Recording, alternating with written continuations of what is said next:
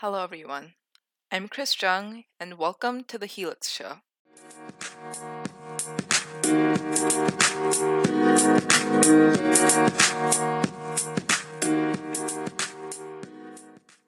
I'm really excited for today's episode, which is one of our first interview episodes. And today we'll be interviewing Siya Goel, who is a high school junior from West Lafayette High School, a 3-time ISEF finalist, and has many other accolades and awards in various STEM and entrepreneurship topics.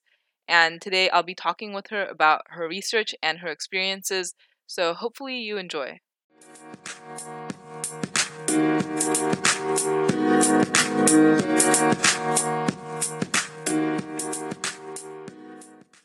To start off, maybe can we just talk a bit about yourself and how and when you kind of got into biology or neuroscience? Hi, my name is Siya. I'm a junior at West Lafayette Jr. Senior High School in Indiana. And I really like to do research, as you'll hear in the rest of this talk.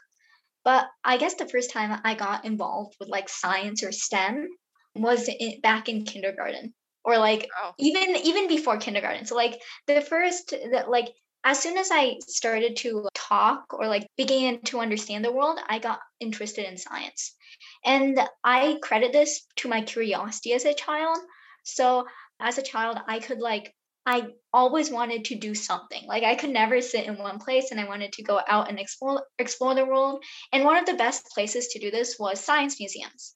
So I used to go to science museums and explore skeletons, and I was really attracted to like biology things. So like skeletons, I used to play with dinosaur fossils, stuff like that, and that really interested me in anatomy and biology. So from there, like in elementary, middle school, I started doing science bowls, science olympiads, and even started to conduct my own experimental projects. So, for example, one project I remember was so related to biology was I was testing blood viscosity's effect on blood flow rate. So the way I did this was I used different types of milk, so milk with different viscosities, and tested how fast it took for the milk to flow from a bucket through a tube into the bathtub. So that's one of my first examples of like doing a biology like project. And from there, my interest in biology attracted me to a lab in 8th grade. So ever since then, I've been working in biology labs. wow. Yeah. So it sounds like you started really early too. And that's so fascinating. I find that like a lot of times people, when they look back at like their first research projects, they're kind of embarrassed by it, but it sounds like you had a lot of ingenuity there. So I can see like, of course, like the first projects you do aren't as advanced and like they aren't as novel as people want them to be. But it's always good to look back on them because that's like what draws you into the big stuff and like the novel stuff you do. yeah, and I love that you also talked about like Science Olympiad and Science Bowl and that kind of stuff because I feel like some students have this pressure to choose between this Olympiad or research track in high school. And I think like Science Olympiad or Science Bowl really supplements a lot of stuff for your research. So that is great. So you kind of just got started in research in middle school. And do you have any advice for just like contacting labs for students? Because I know that's really intimidating. Yeah. So so how I got involved in my first lab was actually so I live in West Lafayette, and in West Lafayette there's Purdue University, and there's a program in Purdue called pre-college research opportunities where like high schoolers can go there and like you can talk to a professor and that professor contacts other professors in the specialties you want to work in. But even though I had access to this route or like this professor who led me to other professors, I still needed to send emails or sending cold emails to professors. So what I recommend for students who want to get involved in research, send cold emails to as many professors as you can. I would say start with 20, and if those 20 don't reply, do another 20. And before you contact these professors, you want to make sure that you know what they are working on. Because if you talk about yourself the whole time during your email, they won't know why you want to specifically work with that professor. So talking about yourself and why you're interested in research, plus talking about that professor's research and why you're interested in that professor's research is a really good tactic. And that will also make the professor engaged in what you have to say as you were talking about them and not just you. Yeah, I think that's great advice. And did you so from these labs, is that kind of where you learned a lot of these basic lab techniques? Because your project, which we'll be talking about, I think sounds very advanced. I guess, do you first start out shadowing, or how does that work? Yeah, so this project, so before this project, which was a machine learning project, I did a pure molecular biology project, a wet lab. So you can see like the really big contrast between the two. But for both projects, I for the wet lab, I needed I was trained more than the computational machine learning project. So I actually like when I got connected to a lab, the professor taught me and his graduate students taught me how to conduct different lab procedures, such as culturing cells and also plasmid preps before I actually did my own independent research. But for the machine learning project, it was more self-learning. Like my professor didn't really teach me the concepts of machine learning. I came to him knowing a lot about machine learning because I read a lot of books, I attended courses, I watched a lot of lectures. So yeah, it really depends on what field you're interested in. But if you are interested in a computational field, which I bet a lot of you are because of the pandemic, I recommend reading up on your own before you are actually contacting a professor. Yeah, that makes a lot of sense. And I think that's also like, for example, in my school, we have like this program that teaches us some research techniques, but it's kind of unique. So I think a lot of students struggle to find like this wet lab experience if they want to do wet lab.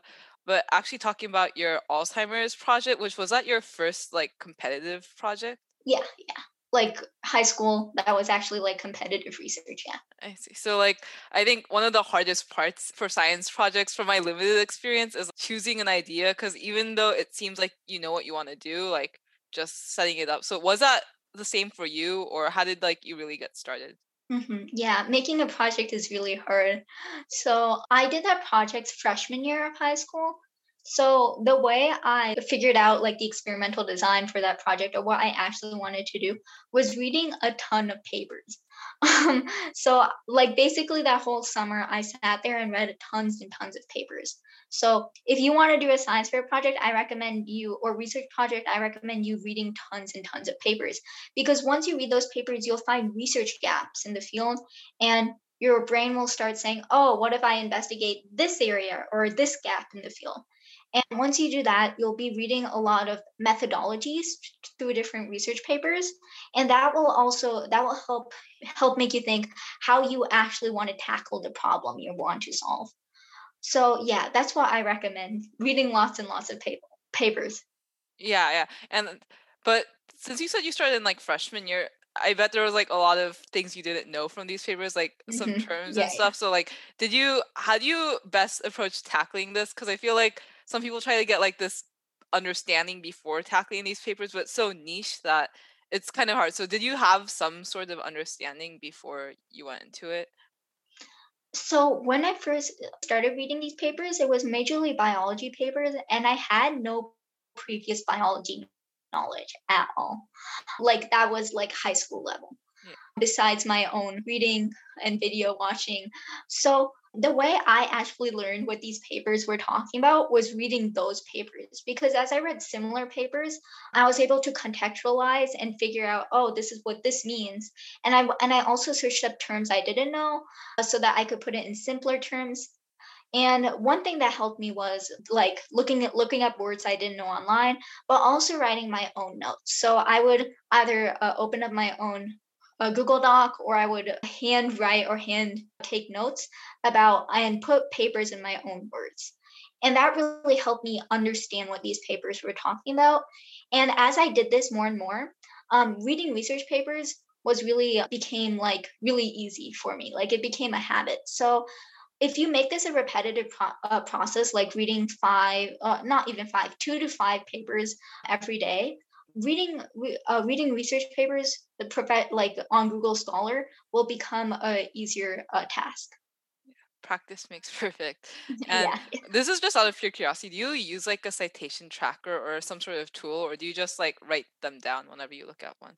Yeah, so I'm really bad. So I'm actually really bad at keeping track of my sources, but I try my best. So I write down the title of the journal and also the author. I don't really cite it at first. I just write down the title and author, and I may just bookmark it because Google Scholar has an option where you can bookmark papers you like. So that's what I do to keep track of papers. Yeah, that makes sense. And I I would love to hear like more about like the specifics of your project. So all I really know is that lauric acid or like coconut oil, it's kind of been shown to like alleviate like neuroinflammation. That's kind of my interest in research as well. But can you talk about like the methods and the results of your project? Mhm. So at first, so the research gap. So before in the beginning of this talk, I was talking about research gaps in the field of like how you should investigate research gaps in the field of whatever you want to research. So basically, I found out that Alzheimer's, like this is a very known fact, but Alzheimer's doesn't really have a treatment. So from there, I realized that there's a genetic pathway which is connected to the APOE gene, and this APOE gene is irregularly expressed in Alzheimer's or downregulated around 10% of the time. So it's a pretty big biomarker for Alzheimer's. So from there, what I realized was that other papers were tackling the effect of genes through different saturated fatty acids. So what I found was why not we tackle the string of genes or this pathway of genes in Alzheimer's through a saturated fatty acid. So, to decide which saturated fatty acid I wanted to use, I read literature, so I read a lot of papers, but I also used a bioinformatics or computational tool called Schrodinger. And yeah, the scientist Schrodinger, he actually made it. He Oh he wow. made he made the principles of the software, and then software developers named it after him. And and Schrodinger actually made Pymol, and I bet a lot of people are kind of familiar with Pymol. So yeah, basically I use Schrodinger to see how the saturated fatty acids were reacting with the pathway. And if it was increasing the entropy of the pathway's reaction, and actually, because entropy in my case was a direct factor of the upregulation of that pathway. So, yeah, so I found that lauric acid actually was the one that had the highest entropy on that pathway. And yeah, and that was really coincidental because lauric acid is found in coconuts, as you mentioned in the beginning. So, yeah, and coconuts have shown to be have a positive effect on Alzheimer's. So, yeah, that was a big link that was found that maybe lauric acid was the ingredient in coconuts that maybe had an effect on Alzheimer's. But then I also conducted a laboratory project to make sure that the results that I had like similar results. But instead of measuring entropy, I measured tyrosine phosphorylation because the reaction that was actually leading to the upregulation of my pathway had tyrosine phosphorylation involved. So yeah, that's basic. And I saw that lauric acid increased the tyrosine phosphorylation of that genetic pathway. So yeah, that's basically what my project was about. How much guidance do you think you would say you got from others? I've heard that having a mentor or lab sometimes will be looked almost down upon in like science fairs, but definitely sounds like it was an independent project. So like how much guidance do you think you got? Mhm. Yeah, so that's a good question. Basically, so the bioinformatics part, so like Schrodinger and also investigating the pathway using bioinformatics, I was taught by like a camp I went to or like a research program, and it's called MIRCOR, hosted by the University of Michigan. So from MIRCOR, I learned bioinformatics, but all of the project design and everything was like I did by myself, but I had the guidance in terms of like seeing how to use the tools. Yeah. But for the laboratory side, the professor I was working with was not an expert in the techniques I was performing, and also the genetic aspect of Alzheimer's. So I had to figure out a lot of the things I did on my own, and it was really frustrating. Like I think my cells, like the cells I extracted the protein from, died like 5 times before I actually got results. So you can see that when you're doing independent research, you'll have some guidance in terms of like how to do things, but you will be the one who are actually doing things. So you might fail a couple of times or a lot of times, but you'll get results. This is also just out of pure curiosity. I hear a lot about students working in labs, but all of those cells and like buffers that we're using probably cost a lot. So like, are you paying for that, or does the lab work something out? Yeah. So the professor who was the professor who I was working with, his main job was kind of teaching me a little bit about the laboratory techniques, and he was my main funder. So I I got see. my money from him. I see. Yeah, no, that's really cool. Thank you for answering that because I was really unsure about that. Um, and a bunch of our listeners, I'm pretty sure like most of our listeners will probably want to participate in ISA. Do you have any specific experiences that you think helped you? Yeah. So what I recommend is so I feel like besides your research, like your research doesn't have to be too complicated. Like you can go in with a basic project and still do well at ISEF if your presentation is really good. So I think that your presentation has to be as good as your research and even better. And how I recommend having a good presentation is just whenever you're presenting, judges don't want to hear you talk for 10 minutes. They want to hear you talk for like 2 to 3 minutes and ask questions for the rest of the time.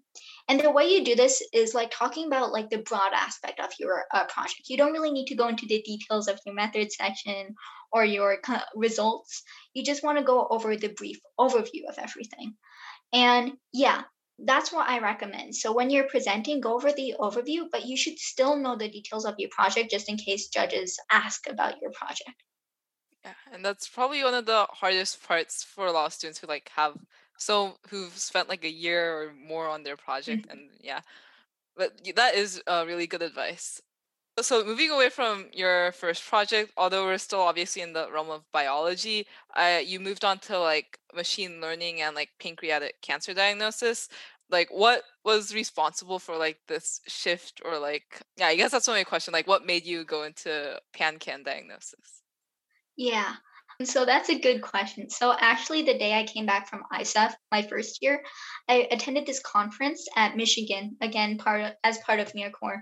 So there the president of the University of Michigan, Dr. Mark Skizzle, I think is his name, he was talking about pancreatic cancer and like how important diagnosis is for pancreatic cancer as there's no specific tool or like way pancreatic cancer is diagnosed and his 5 year survival rate is really low. Its early diagnosis rate is really low. So the graphics he showed and his talk really inspired me about like the problem of pancreatic cancer. And not just this, but when I attended ISEF, like the buzzword there was machine learning. So Yeah. I realized, so I realized that, and I really thought that the field was really cool because like machine learning, especially neural nets, is based on the principle of like neurology, right? So you're basically combining neurology and computer science, which was just like really fascinating to me. Like how can you make computers think like humans? Like that's really interesting.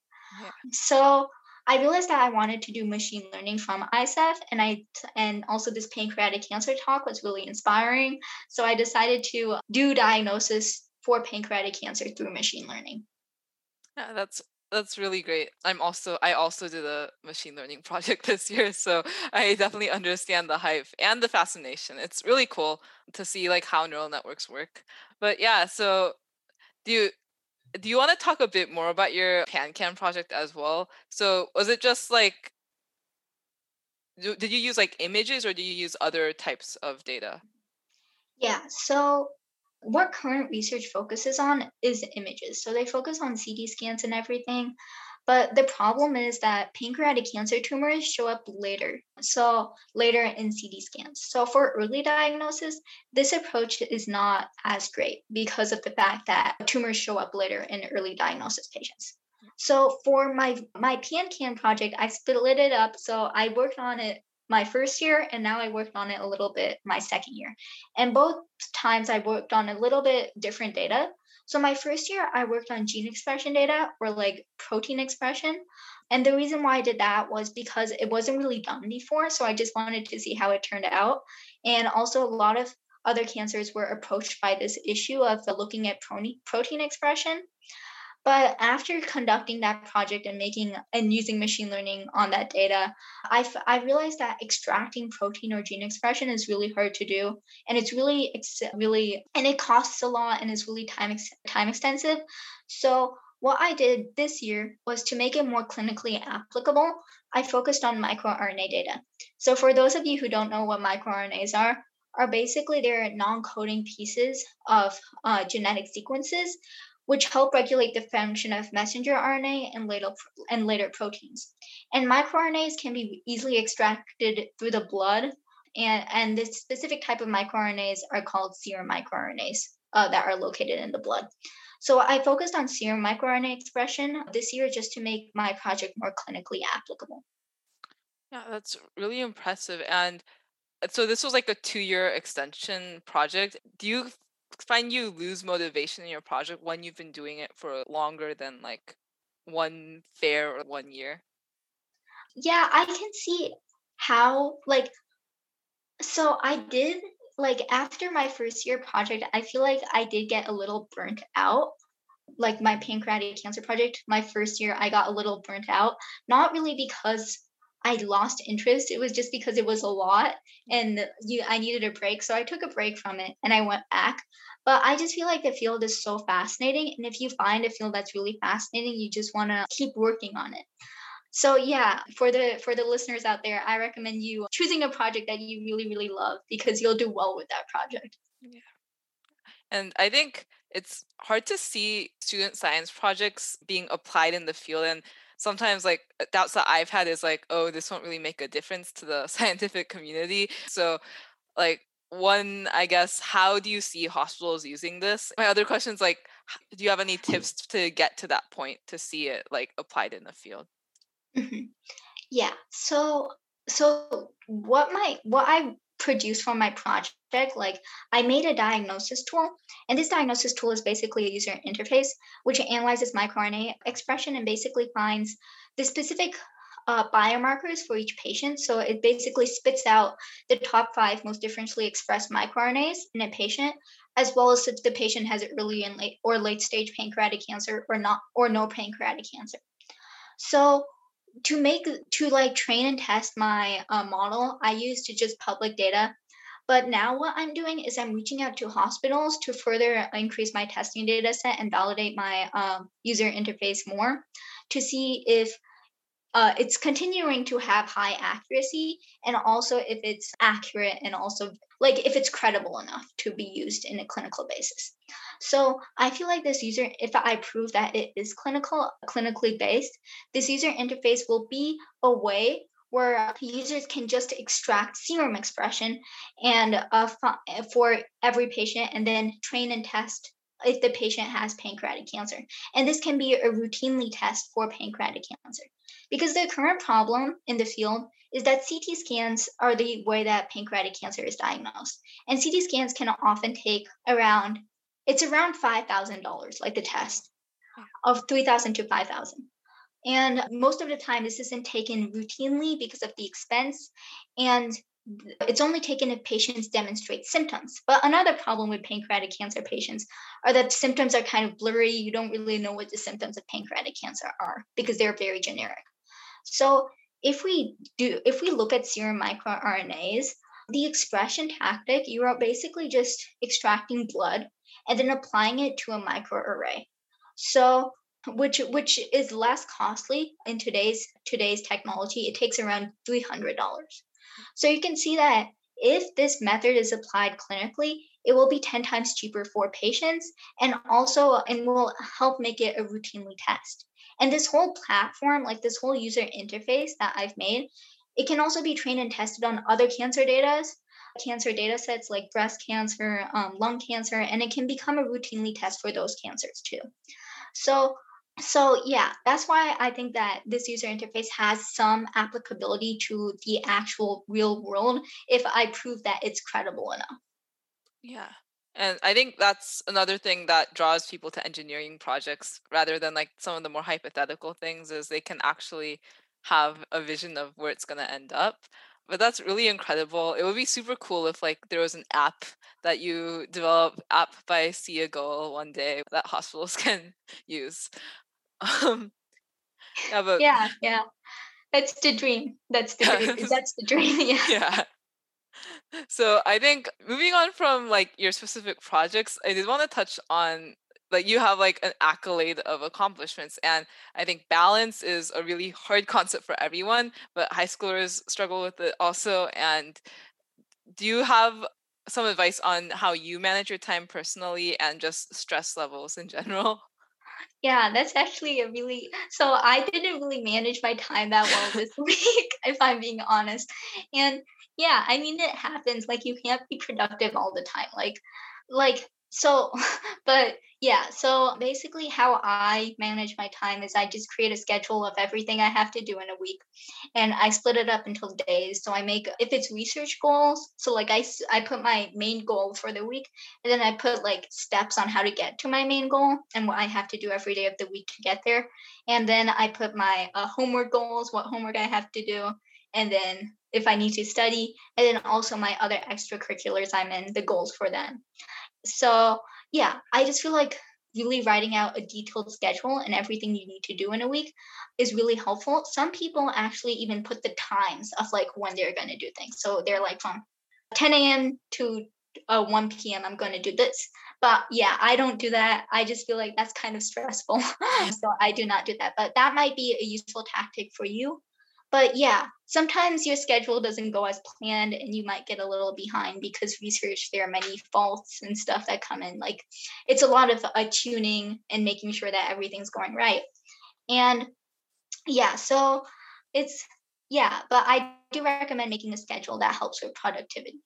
Another thing that is really impressive about all these high schoolers that do science research is you kind of learn the dedication and just the perseverance it takes. Like you said, a lot of your cells died and you had to just retry and retry. And I feel like that can be really discouraging. So it's amazing how people pull through. And then you also touched a bit about school. And I just know that a lot of people who do a lot of research or extracurriculars often place less emphasis on school, although obviously it's very important. So do you find this is the same for you? And I also want to ask, like, just a rough estimate, how long do you think you spend like doing research? Yeah. So about school, yeah, yeah, I do feel like, especially because school's virtual for me this year, it's very hard to like if you're doing like really intensive research and you really want to focus on your research, it gets hard to focus on school. But I feel like you really need a good fundamental knowledge of the classes you're taking in school to do good at research. Like the two and two go hand in hand. Like taking AP science classes and even beyond that are like ways you do well in research. So I try not to fall behind in school or spend less time on it, but it does occasionally happen. So I have to lay back on the research and then focus on school for a little bit of time. So yeah, I recommend not falling behind on school and basically finding that equal balance between school and research. And yeah, sorry, what was your second question? It was just like, how long do you think you spend on research? Maybe like a week, but it does vary, like you said. So Mhm. Yeah, so during a very intensive time of research, which is probably because fair season for me starts in late February, early March, and then it goes on until like the summer.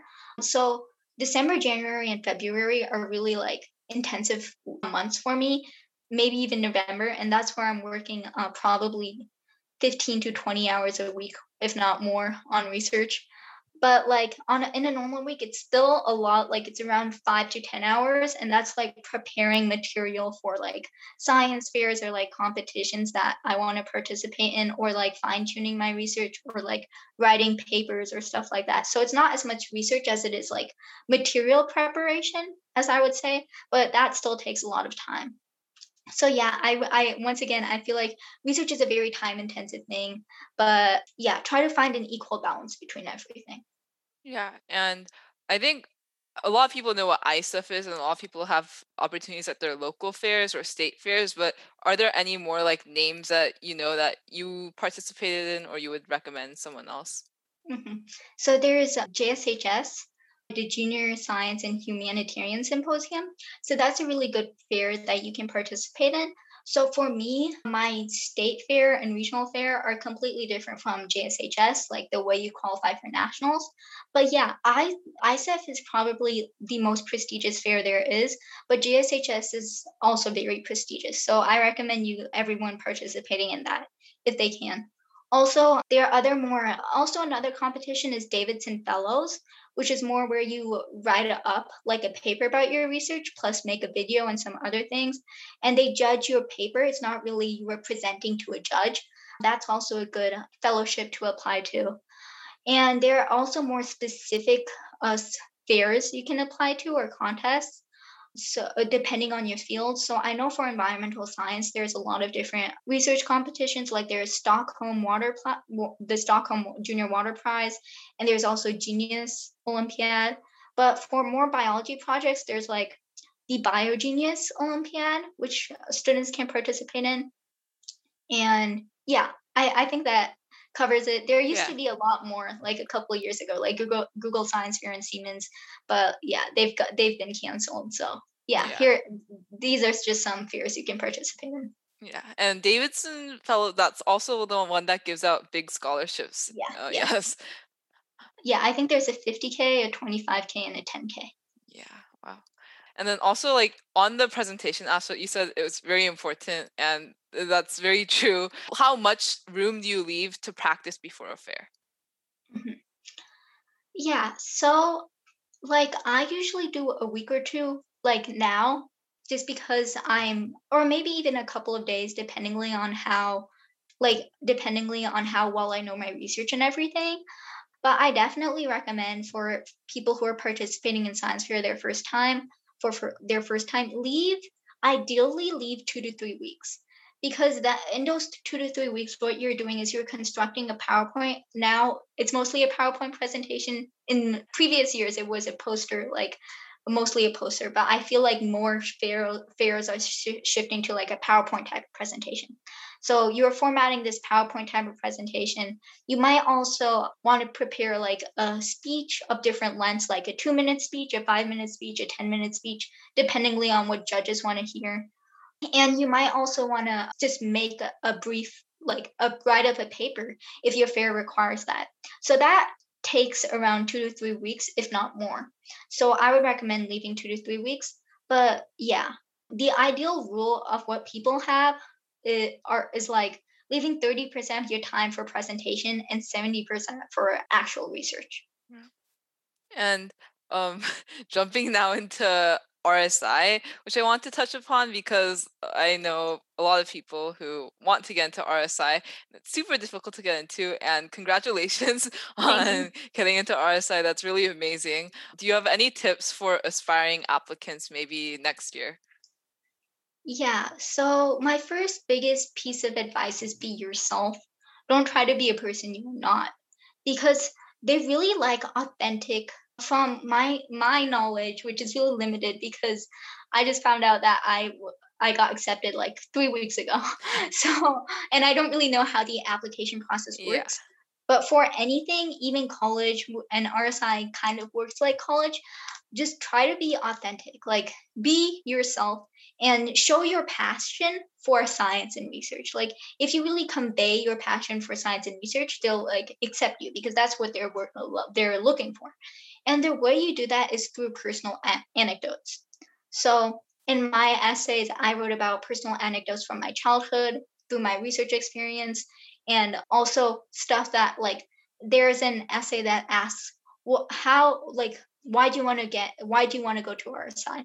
So I wrote about talking to friends who have gone to RSI and like what they've said about the institute.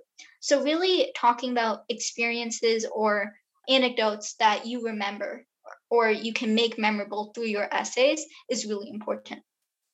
Yeah, that's good advice. Especially, there's really no need to like fake an application, I guess, but there definitely is so much stress for a lot of students. And don't really like so there's a section where you list your awards and achievements. Don't worry if you don't fill out that whole space. Like they aren't really like there's a myth that people are looking at like they're looking at how many awards or achievements or like the prestige of that. But that really isn't the case. Like they're really looking at your passion for everything. So don't try to make up awards or like fill up, like be worried about like filling up space, because that's not the right way to go. Yeah. And this is something I forgot to ask, but ISEF obviously, once you get in, you get to meet a lot of amazing people and professors. So do you have any like fun experiences or just lessons learned? hmm So like ISEF 2019, that was the only in-person ISEF I could go to. Sadly, yeah, now that everything's virtual, it's harder to make connections because you are talking to people over text or video calls. But even then, I recommend you connecting to people because it's still an amazing opportunity for you to connect with like-minded people. But some of my memories, greatest memories, are actually from ISEF 2019. So just meeting Team Indiana, and that flag actually has everybody's signatures on it. But yeah, just meeting that team and getting to know them. Like I met some of my lifelong friends on that team, and also at ISEF, like I helped start this organization called Buzz Online, which is a STEM teaching organization, just like Helix. And the way I got in contact with the other co-founders was through ISEF. So it's a really good networking opportunity, not just for research, but other initiatives that you might want to start because people have similar interests and you can really bond over them. And yeah, it was really fun because you get to go to this thing called the Mixer, which is basically like a party dance like thing. And it's a really fun night right after judging ends. So yeah, it was a really fun time just meeting Yeah. everyone and getting to know everyone. Sounds like a great experience.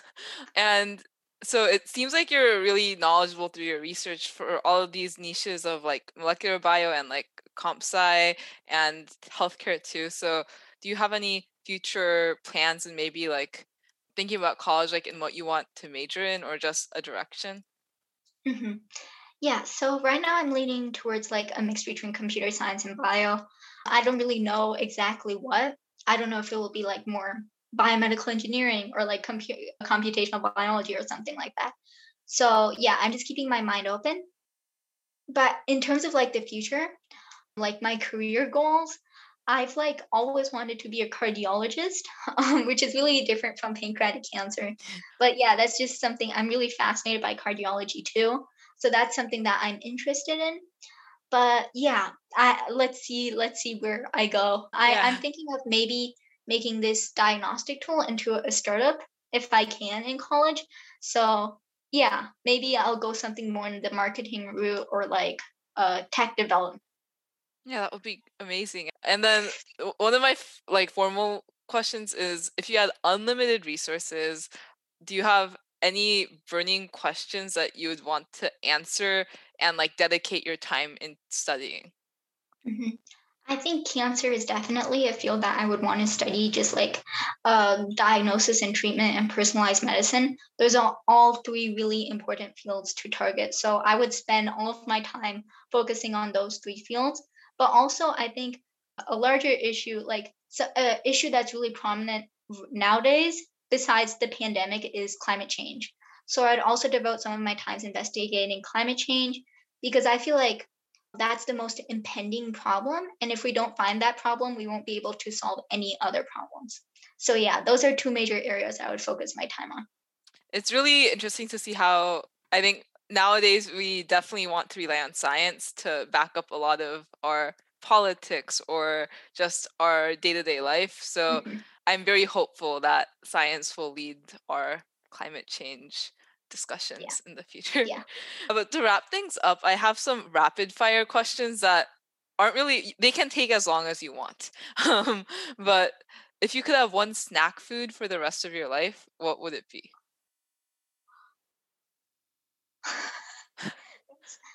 Oh, cookies, like chocolate chip cookies. I really like chocolate, like the soft chocolate chip cookies. Yeah, the soft ones. I don't like the like crispy ones, like the Chips Mhm. Ahoy. Yeah, no.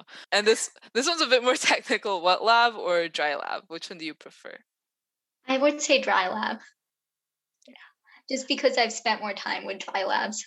Yeah, and I think nowadays it's like you need both. You definitely need a lot of Mhm. computational skills. And do you have a favorite TV show or a movie? So, I guess my favorite TV, do I? I don't watch a lot of, like, TV Yeah. shows, but I'm trying to remember if I do. Okay, so I watched Never Have I Ever on Netflix, and I really liked it. A I've lot of never people heard don't of know. that, but Yeah. So, a lot of people don't know about this show. It's basically about this girl who's, like, really smart, and she's, like, adapting to high school life and just, like, regular high school life. So, yeah, it's just about her adventure and everything, and her dad just passed away, so it also talks about her adaptation to that, and it's like and it's a really relatable show, like, there's a lot of I really like the diversity in that show, so, yeah, if you really, like, I think that you will be able to relate to at least one character in that show. yeah, that's great. And then what's your favorite genre of music or favorite song? Okay, so I I really like K-pop, specifically BTS.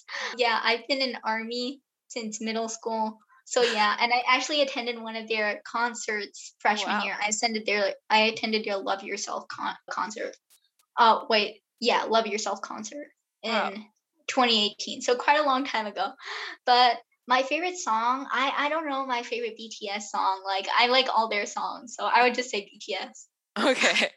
Okay. Well, that's basically it for my questions. Do you have any parting words of wisdom? Yeah, I would just say do what you like, do what you love, and make sure to like not stress about stuff too much. Cause I'm in the stars tonight. So watch me bring the fire, set the night light. Shoes on, get up in the morning, cup of milk, let's rock and roll. Kink out, kick the drum, rolling on like a rolling stone. Sing song when I'm walking home, jump up to the top of the brown. Ding dong, call me on my phone, nice tea and I'll get my ping pong. This is getting heavy, can't hear the bass, boom, I'm ready. Life is sweet as honey, yeah, this beach chain like money. This go all alone, I'm into that, I'm good to go, I'm diamond, you know I glow. Hey, so let's go. Cause I'm in the stars tonight, so watch me bring the fire, set the night light. Hey, shining through the city with a little funky soul. So I'ma light it up like dynamite. Whoa. Thank you so much for listening to The Helix Show. If you enjoyed this episode, please subscribe on Spotify or wherever you're listening to this podcast, and shoot me an email at chris@helixscience.org for any questions or comments. I hope you tune in to the next episode. This is getting heavy. Can you hear the bass? Boom, I'm ready. Levi's, honey. Yeah, this bitch ching like money.